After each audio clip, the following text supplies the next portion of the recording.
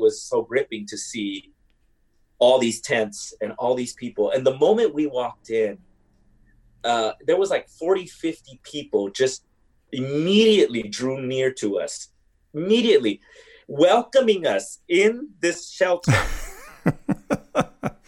The people, the illegals, if some would call them that, were welcoming you to their home, so to speak, in their temporary to their place. home, so to speak. And this was the shelters that Wow. were made out of tents.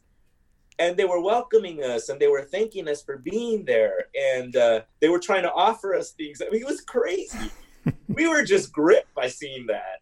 So much for the criminals, this whole narrative. We're talking religion and politics on the Nonpartisan Evangelical Podcast. I could stand in the middle of Fifth Avenue and shoot somebody and I wouldn't lose any voters, okay? Challenging the mindset of the partisan evangelical church and asking the question, is God really a conservative Republican? And does God require his followers to be? Podcasting worldwide on the NPE network at npepodcast.com. This is the Nonpartisan Evangelical Podcast with the nonpartisan evangelical himself, your host, Paul Swearingen. All right, welcome to the podcast, Nonpartisan Evangelical. Today, npepodcast.com is the website. And today we're going to talk an issue that gets a lot of discussion, and sometimes I don't feel like discussion from any real knowledge that anybody has to share. We just sort of have preset ideas, and that is immigration, dealing with immigrants in the country and dealing with immigrants in the church. And we have Pastor Alex Valles from Beta Church in Sacramento with us today, a church that's attended by people of color and immigrants. And so we're going to learn a lot from Alex's perspective and his wife, Liz, who serves at the church with him. And so, Alex, thanks for coming on the podcast. Thanks for having me, Paul. I'm excited to be a part of this. And, it's interesting because even in your introduction, I was like, whoa, we're already processing things with our intro, so it's going to be good. Well, I figured Jesus liked to push buttons every once in a while to get to where we really were. And so I like to do that a little bit, too. No, it's good. It's all good. And I know you do that as well. And we really do this out of love. But you, as much as anybody I've known, and we've known each other for a few years, are somebody who has been trying to say to the evangelical church, and particularly the white evangelical church, for some time that, hey, these marginalized people really matter. And so tell me where your heart came for that and how that all came about. Well, it's interesting because as we were talking about the introduction, I grew up in a mostly conservative perspective, evangelical home. My dad being a pastor, being in ministry, we were all taught that, Republican right-wing is Christian. They are one and the same. Right. So in our minds, if Jesus was here today when we were growing up, it was, he was going to be a right-wing conservative, he would vote Republican. But what really, really changed my paradigm was actually being involved and living day to day with the immigrant population. And what I mean by that is after going to Bible school and just recently had gotten married in the denomination I was a part of, I was asked to pastor a church in the Fresno Valley. So right around your corner. All right. In a small town named Orange Cove. Okay. Yes. Know it well. Yeah. So where there's a lot of orange fields and orchards, and most of the workers there, if not all, are immigrants from Mexico. And so we had not really engaged that close with the immigrant population until we pastored that church. And this was back in 1995 when we started pastoring that church. My wife and I, we started to discover, how really, for the most part, undocumented immigrants live and the reasons why they came. Mm-hmm. And, for them, it wasn't an issue of, are they trying to break the law, take advantage of this country and, do things illegally, and not at all. They are people just like you and I, but in circumstances that, are of survival. Are we going to be able to survive with extreme poverty in their nations, violence in their nations, some political turmoil, where it's not that they really wanted to leave their country. It's the fact that they felt they needed to survive and for their children to be able to have a better future. So, which is a decision any other parent would make, right? If the situation were reversed, we would find a way to Mexico to take care of our kids, wouldn't we? Definitely. And especially when it comes to your future, your family. I know I would do anything for my kids. And, we all think, ethically and morally, what we should do, what we shouldn't do. But when it comes to survival, you're not thinking in those terms anymore. You're thinking of how can I really help my children thrive and survive and have a better future and really even live. So we encountered so many stories that really helped tear down our paradigm of seeing the undocumented immigrant as an illegal person, as somebody that's breaking the law, somebody that needs to be deported back. And another thing that we engage, just really quick, is also the processes. All of these people that we engage, all of them want documents. All of them want to be here legally. They're not here because they want to take advantage of, the system, and they're here because they want to contribute. And they do still contribute, but as undocumented, it's so frustrating because there are so many limitations. So they have gotten into the process of becoming legalized and getting their documents, but each case is so different. And on top of that, our broken system, it doesn't give allowance to any mistakes that could be made. A certain document that wasn't submitted the right way, where when these things occur, they save so much money and they give so much money, or they pay so much money for the services that they need, the legal services, to get their documents.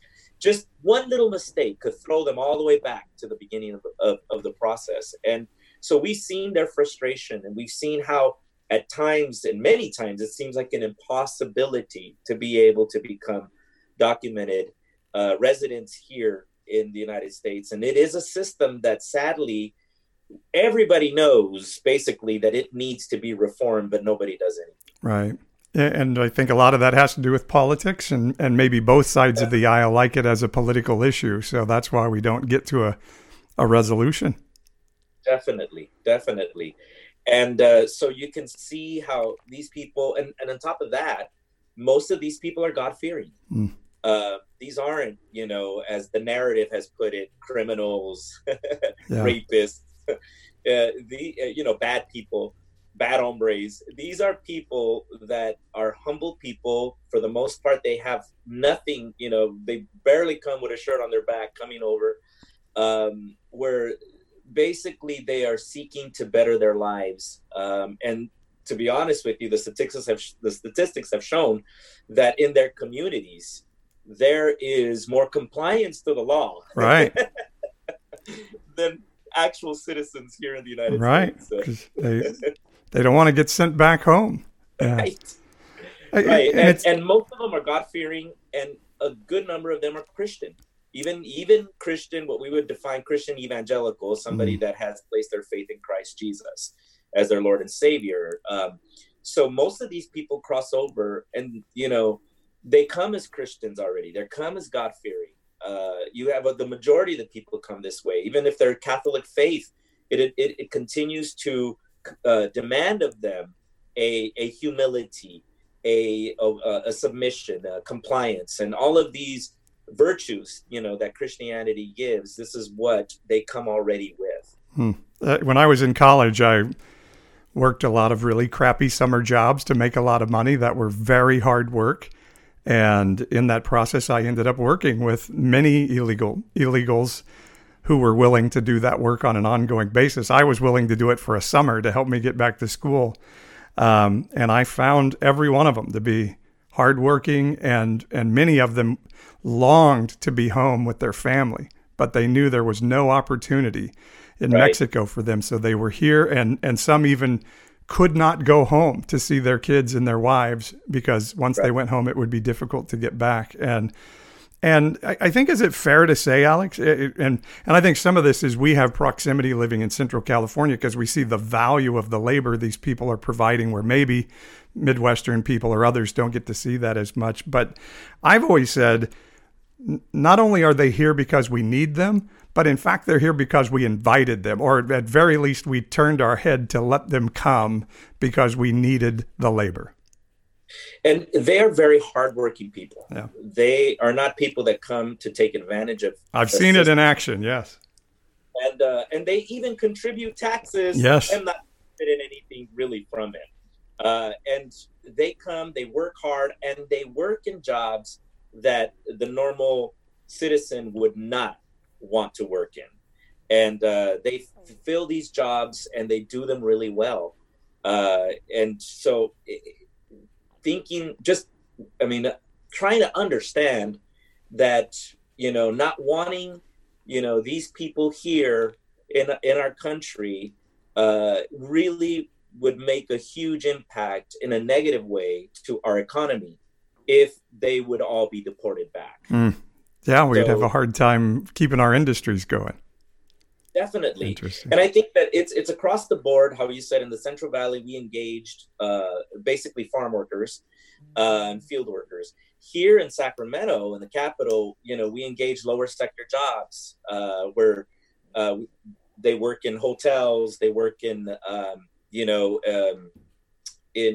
landscaping, they work in cleaning homes and so forth. The jobs that, as I said, a normal citizen would not want. So. And they work really hard at it, and they do a good job at it.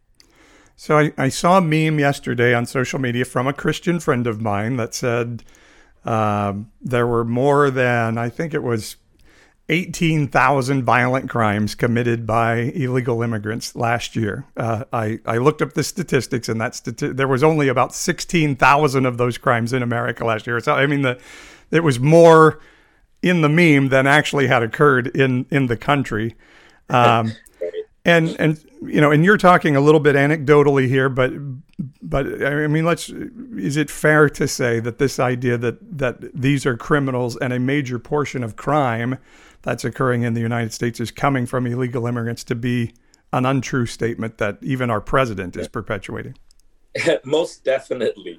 It's being around this community for years, even by my own proximity and personal experience shows that, no, these aren't people that, came here to want to break laws and do crime. There is a very small percentage, definitely.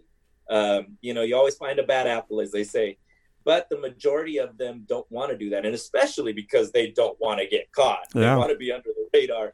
So they drive the speed limit. They do all that they can to obey every single law.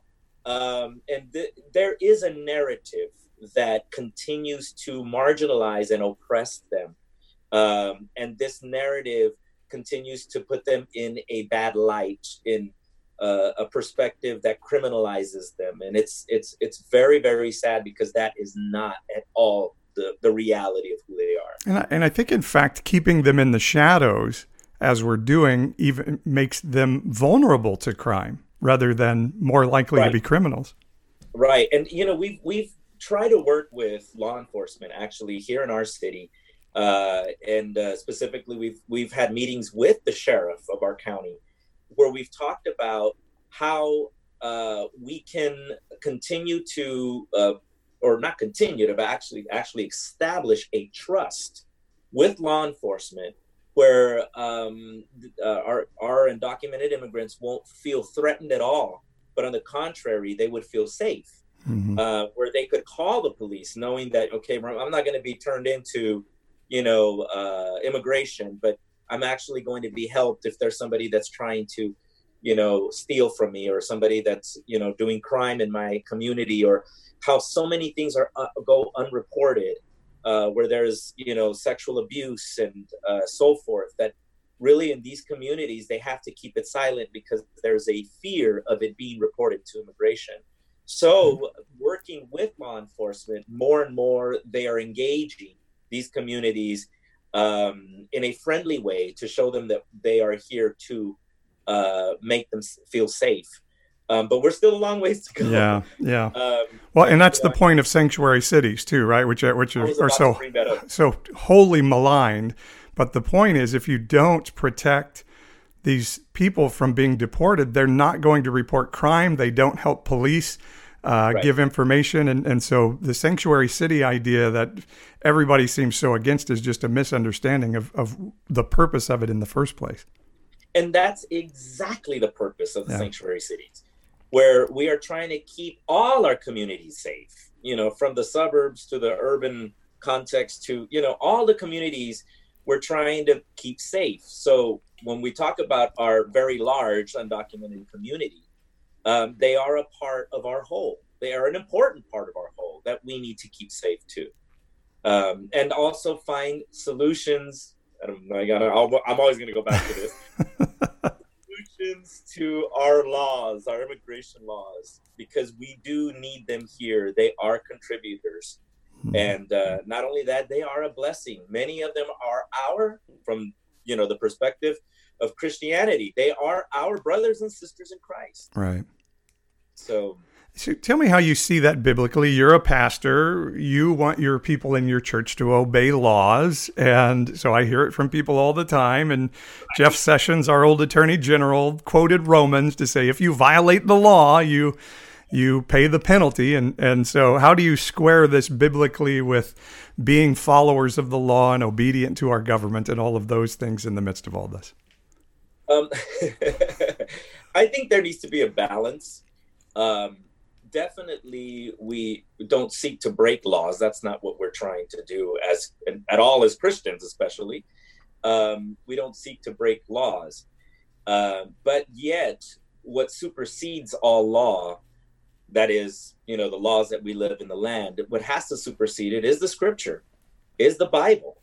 And the Bible teaches us over anything to love the Lord our God with all our hearts, our souls, and our minds, and love our neighbors as ourselves. And how are we loving our neighbor? Jesus specifically taught through the Gospels who our neighbor is. Mm-hmm. And if you want to personify the neighbor in our days now, it is the immigrant, it is the marginalized, it is the oppressed. And so the Good Samaritan would be the illegal immigrant of that day. Exactly. There is a specific example of the Lord saying, okay, these are the laws that we have lived by.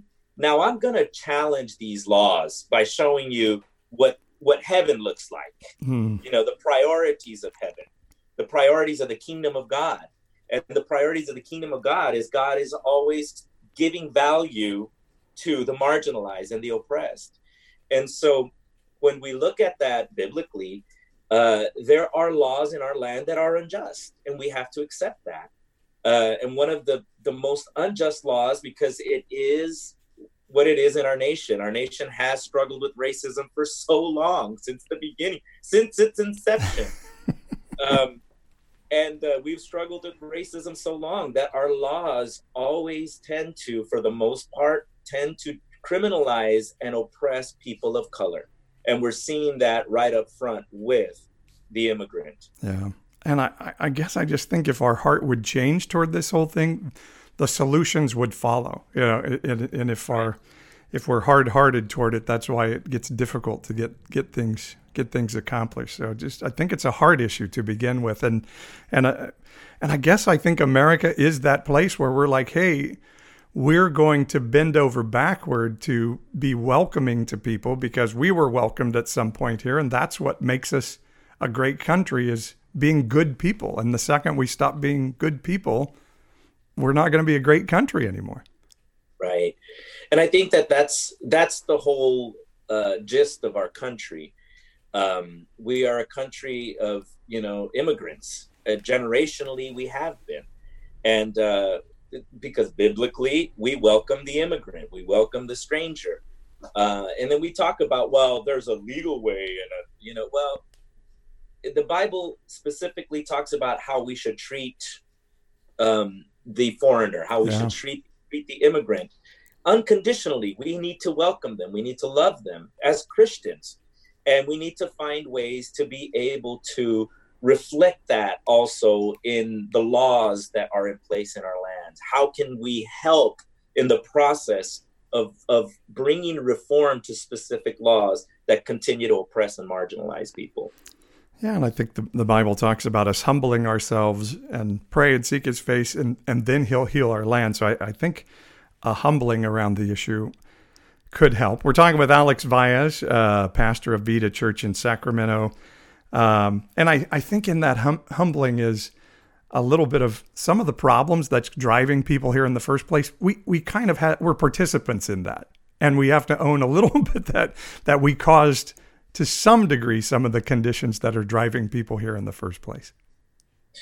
Well, yes, definitely. Yeah. When you're looking at most of the people that are coming over from Latin America, we have been present in their nation, causing specific damage, and because of that, we're finding many of them have to, out of necessity, out of survival, leave their countries to be able to find a way to survive for them and their families. Yet we've caused many times the conditions that are going on in their nations, like El Salvador. We look at that, what's going on, specifically even back from the 80s and so forth, from their civil war. I mean, there's just so much that we were involved in that, basically we shouldn't have been involved in. That's kind of been our one to around the world. So, all right, let's talk about the border. I know you've been down there recently. So talk about the conditions down there. And I guess to start with, what is the responsibility of a government, of a nation, about its borders? And, how do you see from your perspective what we should be doing on the southern border of the United States? In the first place, constitutionally, an asylum seeker that comes over, he has the right, he or she, they have the right to a hearing, so that way they could examine to see if this person could actually get asylum here in the United States. So, let me stop you real quickly there. I think that's a really important point, because when you say constitutionally, that doesn't mean some king has handed down this rule that we all have to abide. That means we as a people determined along the line that this was important to us. When somebody comes here seeking asylum, we're going to at least give them the chance to prove that they deserve asylum. And if they are truly fleeing something that's life-threatening, we're going to find a way to accommodate them to come. Right. And I think that the attitude that we have shown toward asylum seekers has not been seeking a way to accommodate. And more specifically, when we're separating families, I think the zero tolerance policy is very inhumane. So did you see that happening? See that happening personally? When you were down at the border, could you see children separated from families? Actually, I was just this last month. I was down there at the border, present in one of the hearings for a group of asylum seekers, and one of the mothers was asking for her daughter, a 6-year-old daughter that was separated from her. Wow. The difficulty was the lawyer was demanding, the public defender was demanding the government to tell her where her daughter is, because the separating of the families, basically they lose them. I mean, it's right up front. They cannot find them. The parents have no idea where their children are, and many times they're taken to a detention center way across the country, and they don't know where. So this is killing me. I can't imagine having my 6-year-old child disappear somewhere in a foreign land, and the people that took him not know where he is. And it's something, when you're watching it, like either you're watching it on TV or you're seeing it online or so forth, But when you're actually present and you could feel the pain that the mother was going through, and she's walking up to the judge, basically in chains, cuffed as a criminal. And as she's cuffed as a criminal before the judge in her jumpsuit, she's asking, they're going through the process of, do you understand these, your rights and so forth and so on, right? Which basically there isn't any for the asylum seekers. But, they had to say their spiel. But when they're doing that, she's asking the judge, where is my daughter that was taken from me? That gripped my heart so much. It's just so incomprehensible. You just cannot comprehend. I have my kids, and I could not even imagine, my kids. And I have a 20-year-old, 18-year-old, but I have an 11-year-old right now, and I could not even imagine my 11-year-old being stripped from me, and I not knowing at all where he's at. And so I know more and more they're working on, being able to reunite, but that's just right now has become such an impossibility. So yeah, I want to talk a little bit more about the conditions, but first, just what do you do at the border? What drives you to go down there, and what are the things you're trying to accomplish being down at the border? It's a good question. I've been asked that a lot. It's like, why you have your church up here? You're doing what you're doing up here. Why do you go to the border? Last year, or actually at the end of 2018, when we had started hearing news about the caravan and so forth, was this narrative that was coming out of, most of these people are MS-13 gangs, and, these are criminals, these are bad people. Firsthand, I saw here in the U.S., the immigrants that I was working with, they were not like that. So I thought, okay, how can we at least, first of all, shed light and change this narrative, help people understand, humanize these people, and help them understand why they would leave their country, trek all the way, thousands of miles, that could become a one-way trip for them. They could die on the road. But why would they sacrifice so much to do this and bring children to and bring their families? So I felt in my heart such a conviction to shed light on this, to really establish a counter narrative of what was being said. One thing, but second, because my faith demands it. Matthew chapter 25 talks about, because I have done it to the foreigner, because I have done it to the immigrant, I'm doing it to Jesus. How I'm treating those that were coming is the way I treat Jesus. That's the way the Christian needs to see this. And that's the problem that we have, is that we have such an individualistic Christianity in our country that we, it doesn't demand of us to look at an asylum seeker as Jesus. So that moved me, not just because of the counter narrative, but secondly, because this is what my faith demands of me. What am I doing to help these asylum seekers? So when the first caravan came, I traveled down there with a group of people with one of the organizations, We Care. And we went to, we visited a large shelter of 6,000 asylum seekers in a shelter, tent city. They built up a triage and everything for them, even a small school for the children. It was neat to see how everything happened, but it was so gripping to see all these tents and all these people. And the moment we walked in, there was like 40, 50 people just immediately drew near to us, immediately welcoming us in this shelter. The people, the illegals, if some would call them that, were welcoming you to their home, so to speak, in their temporary place. To their home, so to speak. And this was the shelters that were made out of tents. And they were welcoming us, and they were thanking us for being there. And they were trying to offer us things. I mean, it was crazy. We were just gripped by seeing that. So much for the criminals, this whole narrative. I was even told by one pastor, before I came down the first trip, you better be careful. That's really dangerous. And that's, on the contrary, when we walk over there, they made me feel welcome. Wow. They made me feel accepted amongst them. And we prayed with them. It was interesting too, because not only were we were going in there, we're going to pray for them, we're going to help them. They encouraged us in the middle of their affliction. They were comforted, and they comforted us to see what was going on.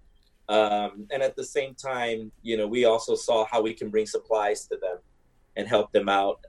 But it was real gripping to see and be there and know what was happening and who they are, why they came. We were so gripped by their stories. And the majority of them in that time, that shelter, were unattended minors. There were kids between the ages 13 to 17, tons of kids, hundreds of kids that were not gang members, these are vulnerable kids that their parents sent because they were being persecuted, either if it's Nicaragua by the government, if it's Honduras by the gangs that really wanted to recruit them, were threatening the lives of their parents if they weren't a part of the gangs. It was just a lot of the things that were going on in their countries was the reasons why they were fleeing. And these kids were there, and all he could do is just hang out with them, hug them, love on them. And in particular, there was one kid, a 15-year-old kid. I looked at him as like one of my sons, one of my teenage boys. He stuck with me the whole time that we went through the whole shelter, just like one of my kids. And he just hung out with me all the way till the end. It was so hard to say bye to him. I had to leave, and he hugged me, and he said, "Don't forget about me." And I said, "Are you kidding me? I'm never going to forget about you, and I'm never going to forget about any of you. You all have won my heart, and not only have you won my heart, you won my devotion and dedication to helping asylum seekers as much as I can." It's the reason why I traveled down there. Now, just to give you a real quick background of what's happening now, that shelter couldn't last very long because the money that was being pumped into it ran out. So they had to divide them all over the city of Tijuana in different smaller shelters that need supplies desperately, and they need to be dignified. In other words, they're just under tents, no bathrooms, no nothing. It's terrible. So what we've begun to do is work with other organizations to create a network of the shelters to be able to resource each one of them and see what they need.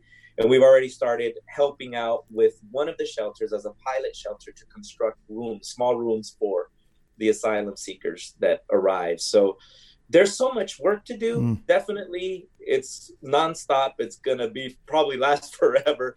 But what are we really doing as Christians when we talk about how we are Christians and how we love the Lord, yet we don't show that in our action and in our works? So We Care is the organization, and I know you were telling me that it's life-changing to go down there, so you would encourage others to go with this organization or somebody else? Definitely. We've gone down with World Relief, too. World Relief has made some trips down there to be able to, again, shed some light on what's happening and what's going on. I've also gone down there with Faith in Action. Faith in Action is a national organization too. Faith in Action does a lot of work also at the border. So I've gone down. This last trip that I made was actually the other side of the other border in Juarez and El Paso and Las Cruces, New Mexico, that area. So, we got to see what was going on down there. We didn't go across, but we were doing work on this side. But over here in California, in our southern border, is where I've mostly been focused more on, and the Tijuana side too, and seeing how we can resource the shelters. So there are different organizations that are doing work. AOL is another one, Al Otro Lado. AOL, what they do is they do orientations, legal orientations for the asylum seekers, and they need a lot of help. They need a lot of volunteers. They need a lot of support, especially if somebody is studying law and immigration law, or is a lawyer, an immigrant for immigration. It would be huge to look into AOL, Al Otro Lado. which they need support in a big way. There's a shortage of public defenders that want that job, I would assume. Oh yeah. We need a lot of that even in our side. Yeah. Here. A lot of public defenders.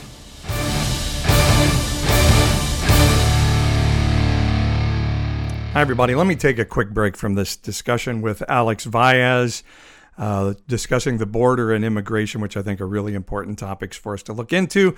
And let me tell you about the exciting project we have going on now.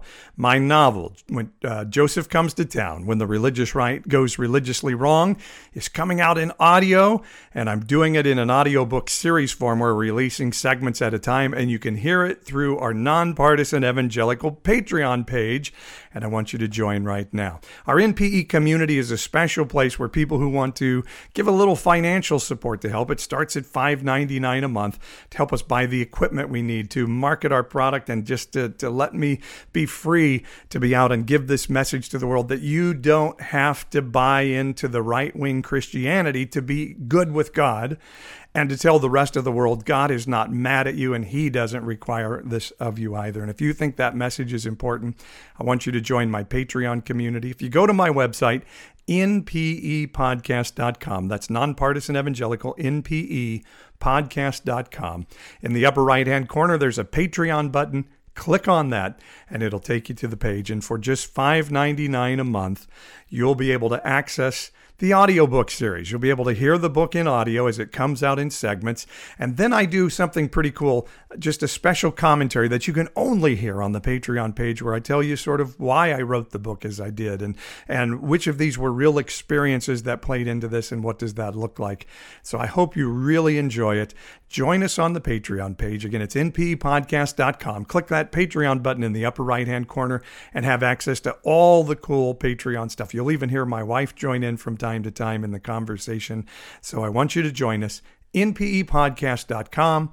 Click the Patreon button and join our Patreon community for the Nonpartisan Evangelical. Now, back to the podcast with Pastor Alex Vaez.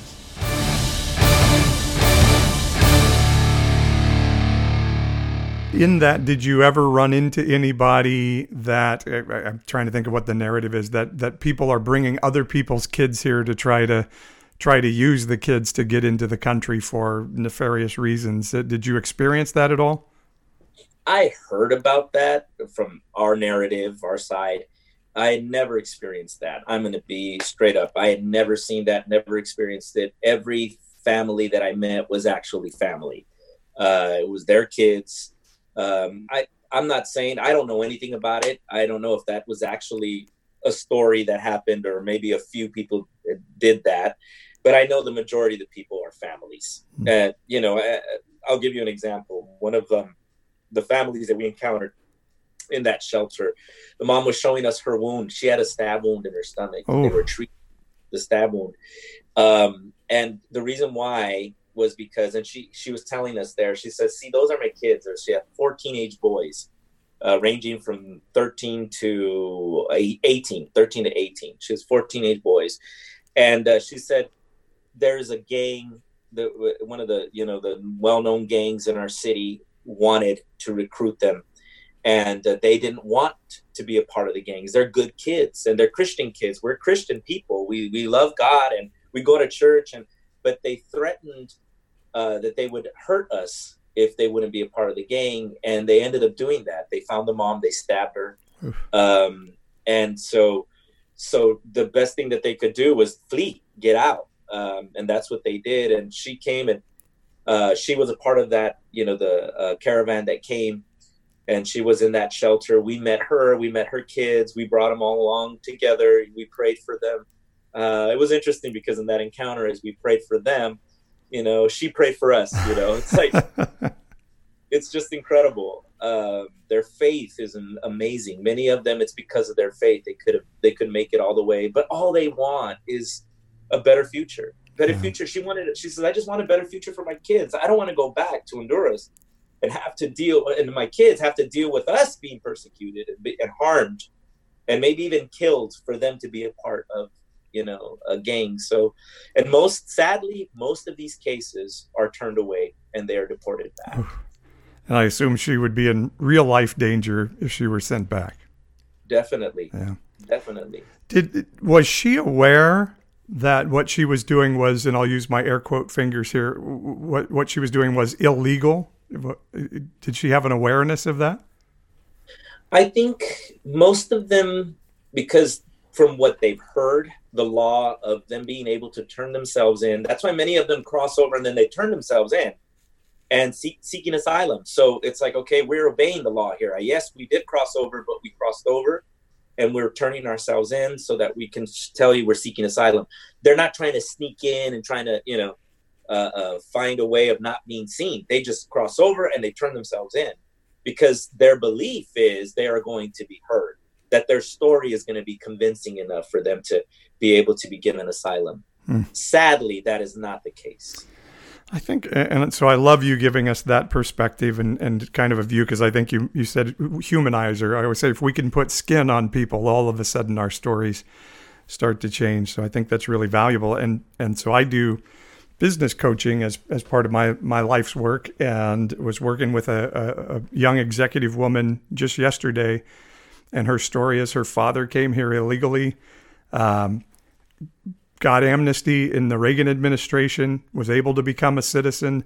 And now here's a young woman that has a master's degree, is an executive in a really significant organization here in Fresno where I live. And I think those are the stories we ought to focus on a little bit as well. And even the DACA dreamers who are running businesses, paying taxes, employing citizens, marrying American women, these are good people. These are not gang members destroying our country, but are us, right?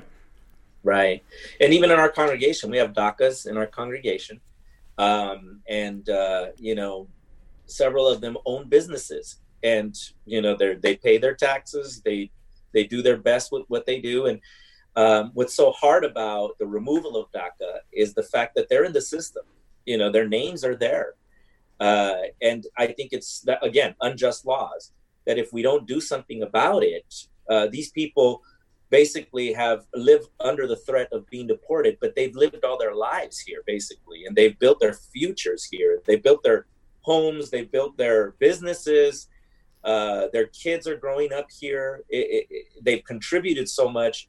There's no way they can be displaced and removed and go back to a country they basically don't know about. And basically did not grow up in, and it's a whole different thing for them. And there has to be a lot of fear for them in that.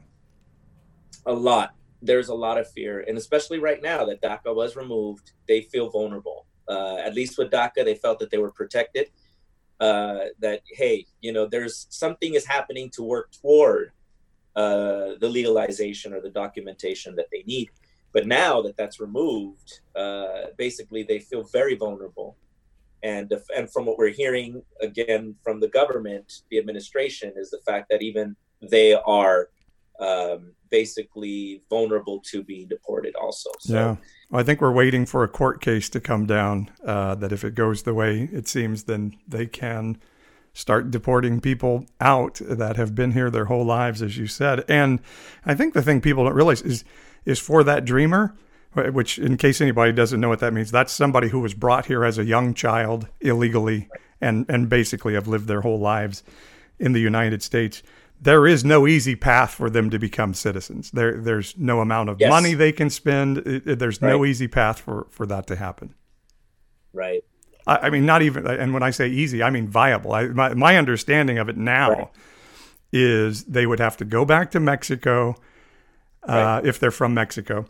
Or El Salvador or Honduras, whatever country they're from. And it would be 10 years before they would have a chance to come back. And then the chance is very, very slim.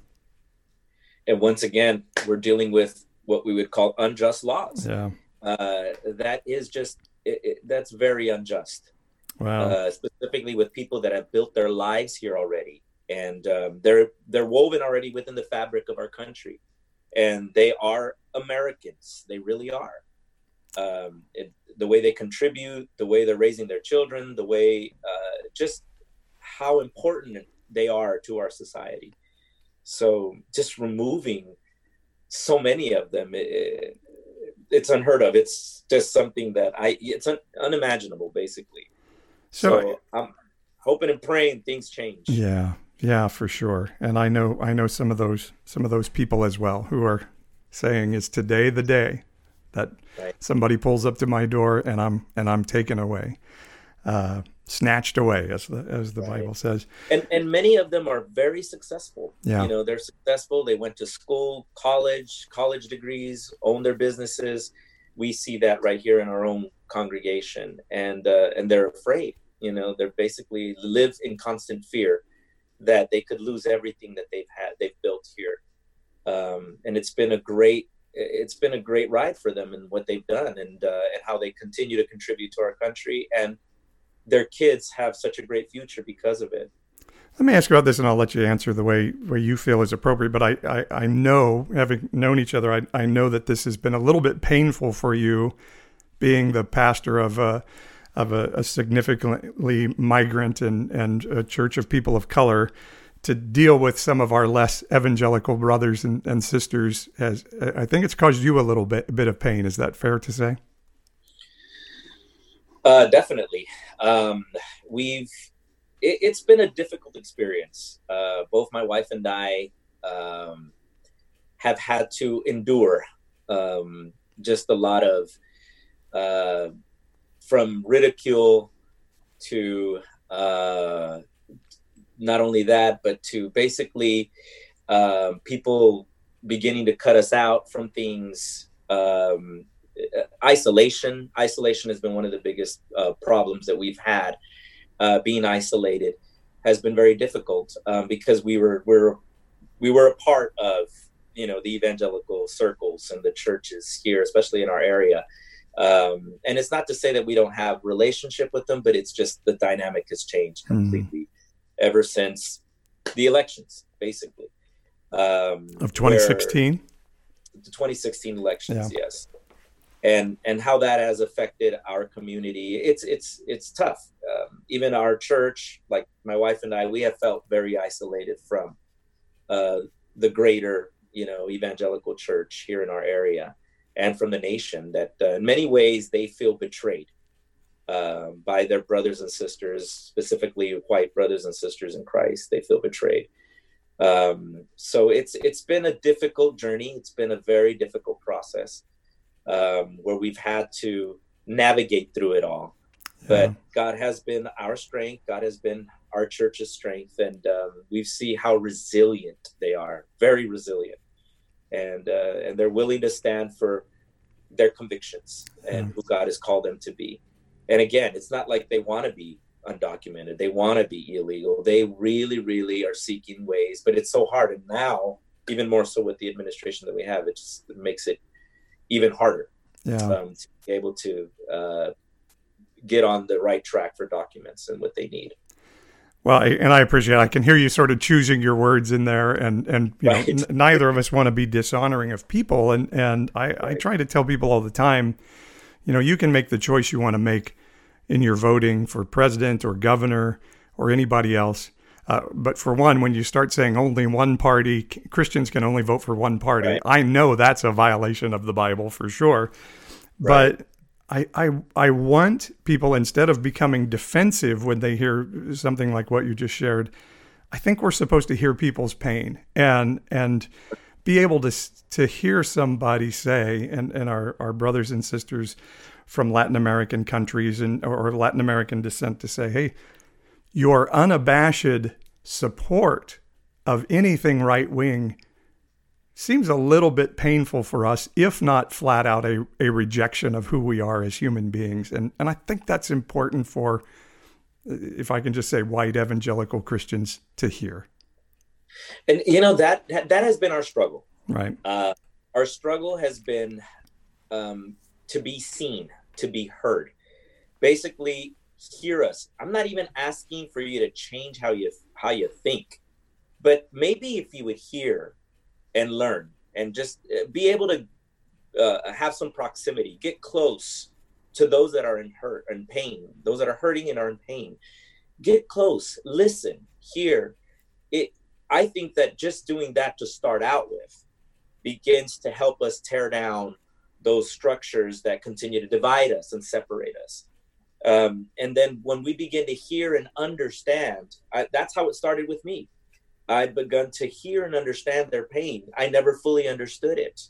When I was with them, I began to understand it. And being with them has changed a lot of my perspective and has made me see Christ through a whole different paradigm from the margins, not from the center. And I think that when, as evangelicals, we have seen things from a religious center, but not from the margins.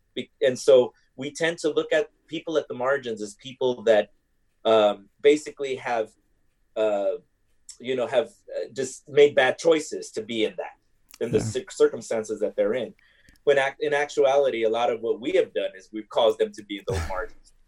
And what we have chosen has caused oppression in those that are marginalized. And so being able to begin to see the perspective from the margins, then you're looking at something completely different. And it helps you to understand the pain of others. And it helps us to not be so selfish and self-absorbed and religious, self-righteous, and so forth, where we begin to see through the eyes of Christ the hurt and the pain of others. Yes. And so that has been something very big for us, that through this process, we have been trying to help people. That's the counter narrative, trying to help people understand and humanizing, hey, these people are here because of their pain, because of what they're going through. They're not here because of what the narrative is telling us. They are here because they are in pain. So as a Christian, what does our faith advise us? What does our faith demand of us? Our faith demands of us to love our neighbor, to love the immigrant, to welcome them, to love them as we love ourselves, to love them as we love those around us. How are we doing that? Wow. And I think it just softens our heart just to hear people's story. And so being soft-hearted is a big part of it, because Jesus didn't call us to be American Christians. He called us to be Christians of the kingdom, and the rest of the stuff come into line with that. I was going to finish with this. You talked about Matthew 25, and so I would love to just read a little portion of that, and then you kind of share what that means to you in the context of this conversation. But and so I'm kind of coming into the middle of the story here, but in verse 39 of Matthew 25, it says, When did we see you sick or in prison and visit you? And the king will answer them, Truly I say to you, as you did it to one of the least of these my brothers, you did it to me. And then he will say to those on his left, Depart from me, you cursed, into the eternal fire prepared for the devil and his angels. For I was hungry, and you gave me no food. I was thirsty, and you gave me no drink. I was a stranger, and you did not welcome me. Naked, and you did not clothe me. Sick and in prison, and you did not visit me. Then they also will answer, saying, Lord, when did we see you hungry or thirsty or a stranger or naked or sick or in prison and did not minister to you? Then he will answer them, saying, Truly I say to you, as you did not do it to one of the least of these, you did not do it to me. And these will go away into eternal punishment, but the righteous into eternal life. So what does that passage mean to you to share to our audience here today? I think we need to make a distinction between charity and lifestyle. What we have done in basically compartmentalizing that scripture is to look at it as a compassion ministry. So, and our churches have even had structures of compassion ministry and then discipleship and so forth and so on. I go serve food on Thanksgiving, and I've accomplished that verse. Yeah. Definitely. And or I've gone to Africa, or I've done missions trips. And so we see this charity mindset that still doesn't change who we are. And there's many people that do their mission work, but when they come back, they still think the same way. Their lifestyle is the same. And when I look at this portion, I don't look at this portion as, compartmentalizing it as a part of my Christianity. I look at it as Christianity, as our lifestyle, because on that day, we're going to be judged on this. And what Jesus was trying to say is, this is what the kingdom of God looks like. This is the lifestyle of the kingdom. This isn't a compassion ministry. It isn't like you're saying on a Thanksgiving day or a backpack event that we're doing.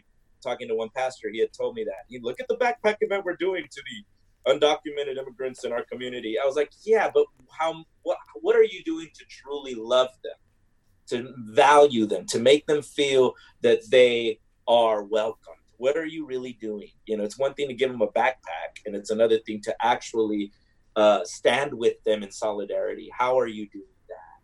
And I think that that's where many of them, they're thankful, but they know that there's a separation. And how can we close that gap? The way to close that gap is to look at the scripture as lifestyle. This is our faith, and this is what our faith demands of us.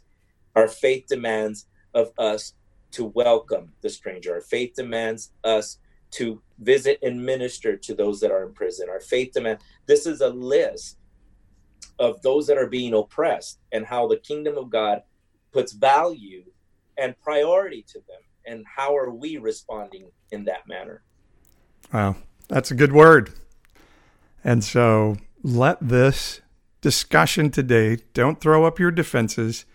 Allow it to start to stir in your heart. Is there a greater life to the full that God has for me? Is there something greater that Jesus demonstrated in saying your neighbor is that person you don't think worthy of God's favor? That is actually who your neighbor is, and how you treat that person is how you prove your devotion to God above all other things. And when we start to think about that, I think that changes the way we think.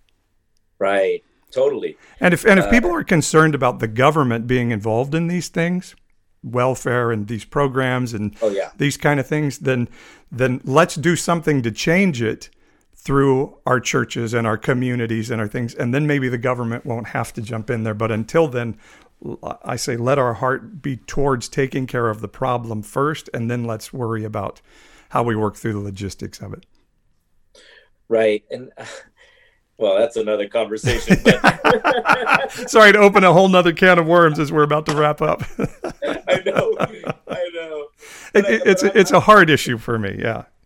Definitely. And I'm with you, where I think that when you hear so many people defending a perspective or a point of view of, the government shouldn't be doing that. Why is the government helping out? Well, that only reflects our hearts in the way we think about those that are vulnerable. And because if we don't want the government to do it, specifically what we're saying is, I don't want my money going there. Right.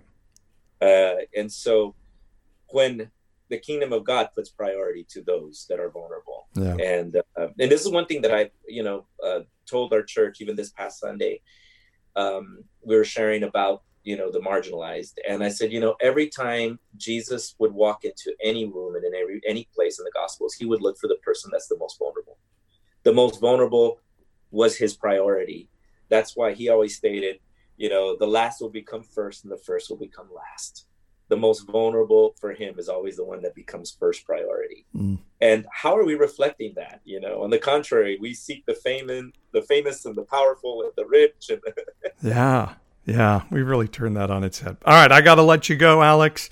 I know you've got things to do. And so just so appreciate you giving us a view of something that many of us haven't been able to see ourselves. And so encouraging us to see ourselves in that.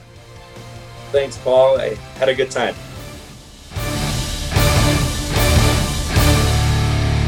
Thanks for listening to this podcast and allowing it to challenge your hearts. Our goal in the Nonpartisan Evangelical is to challenge mindsets, gather people into community, and move people to action. So let this podcast challenge you, draw you around people who will sort of share these ideas of maybe there's another way to look at some of these things, and then move you to action to see things changed. NPEpodcast.com is the website. Tell somebody about it. Share it on social media. Tell everybody it's great. And if you want to help us out a little bit financially, click that Patreon button on the NPEpodcast.com website and join our Patreon community, where you can access all kinds of cool stuff, including my novel, Joseph Comes to Town, in audio form. Blessings on your household. Blessings on you.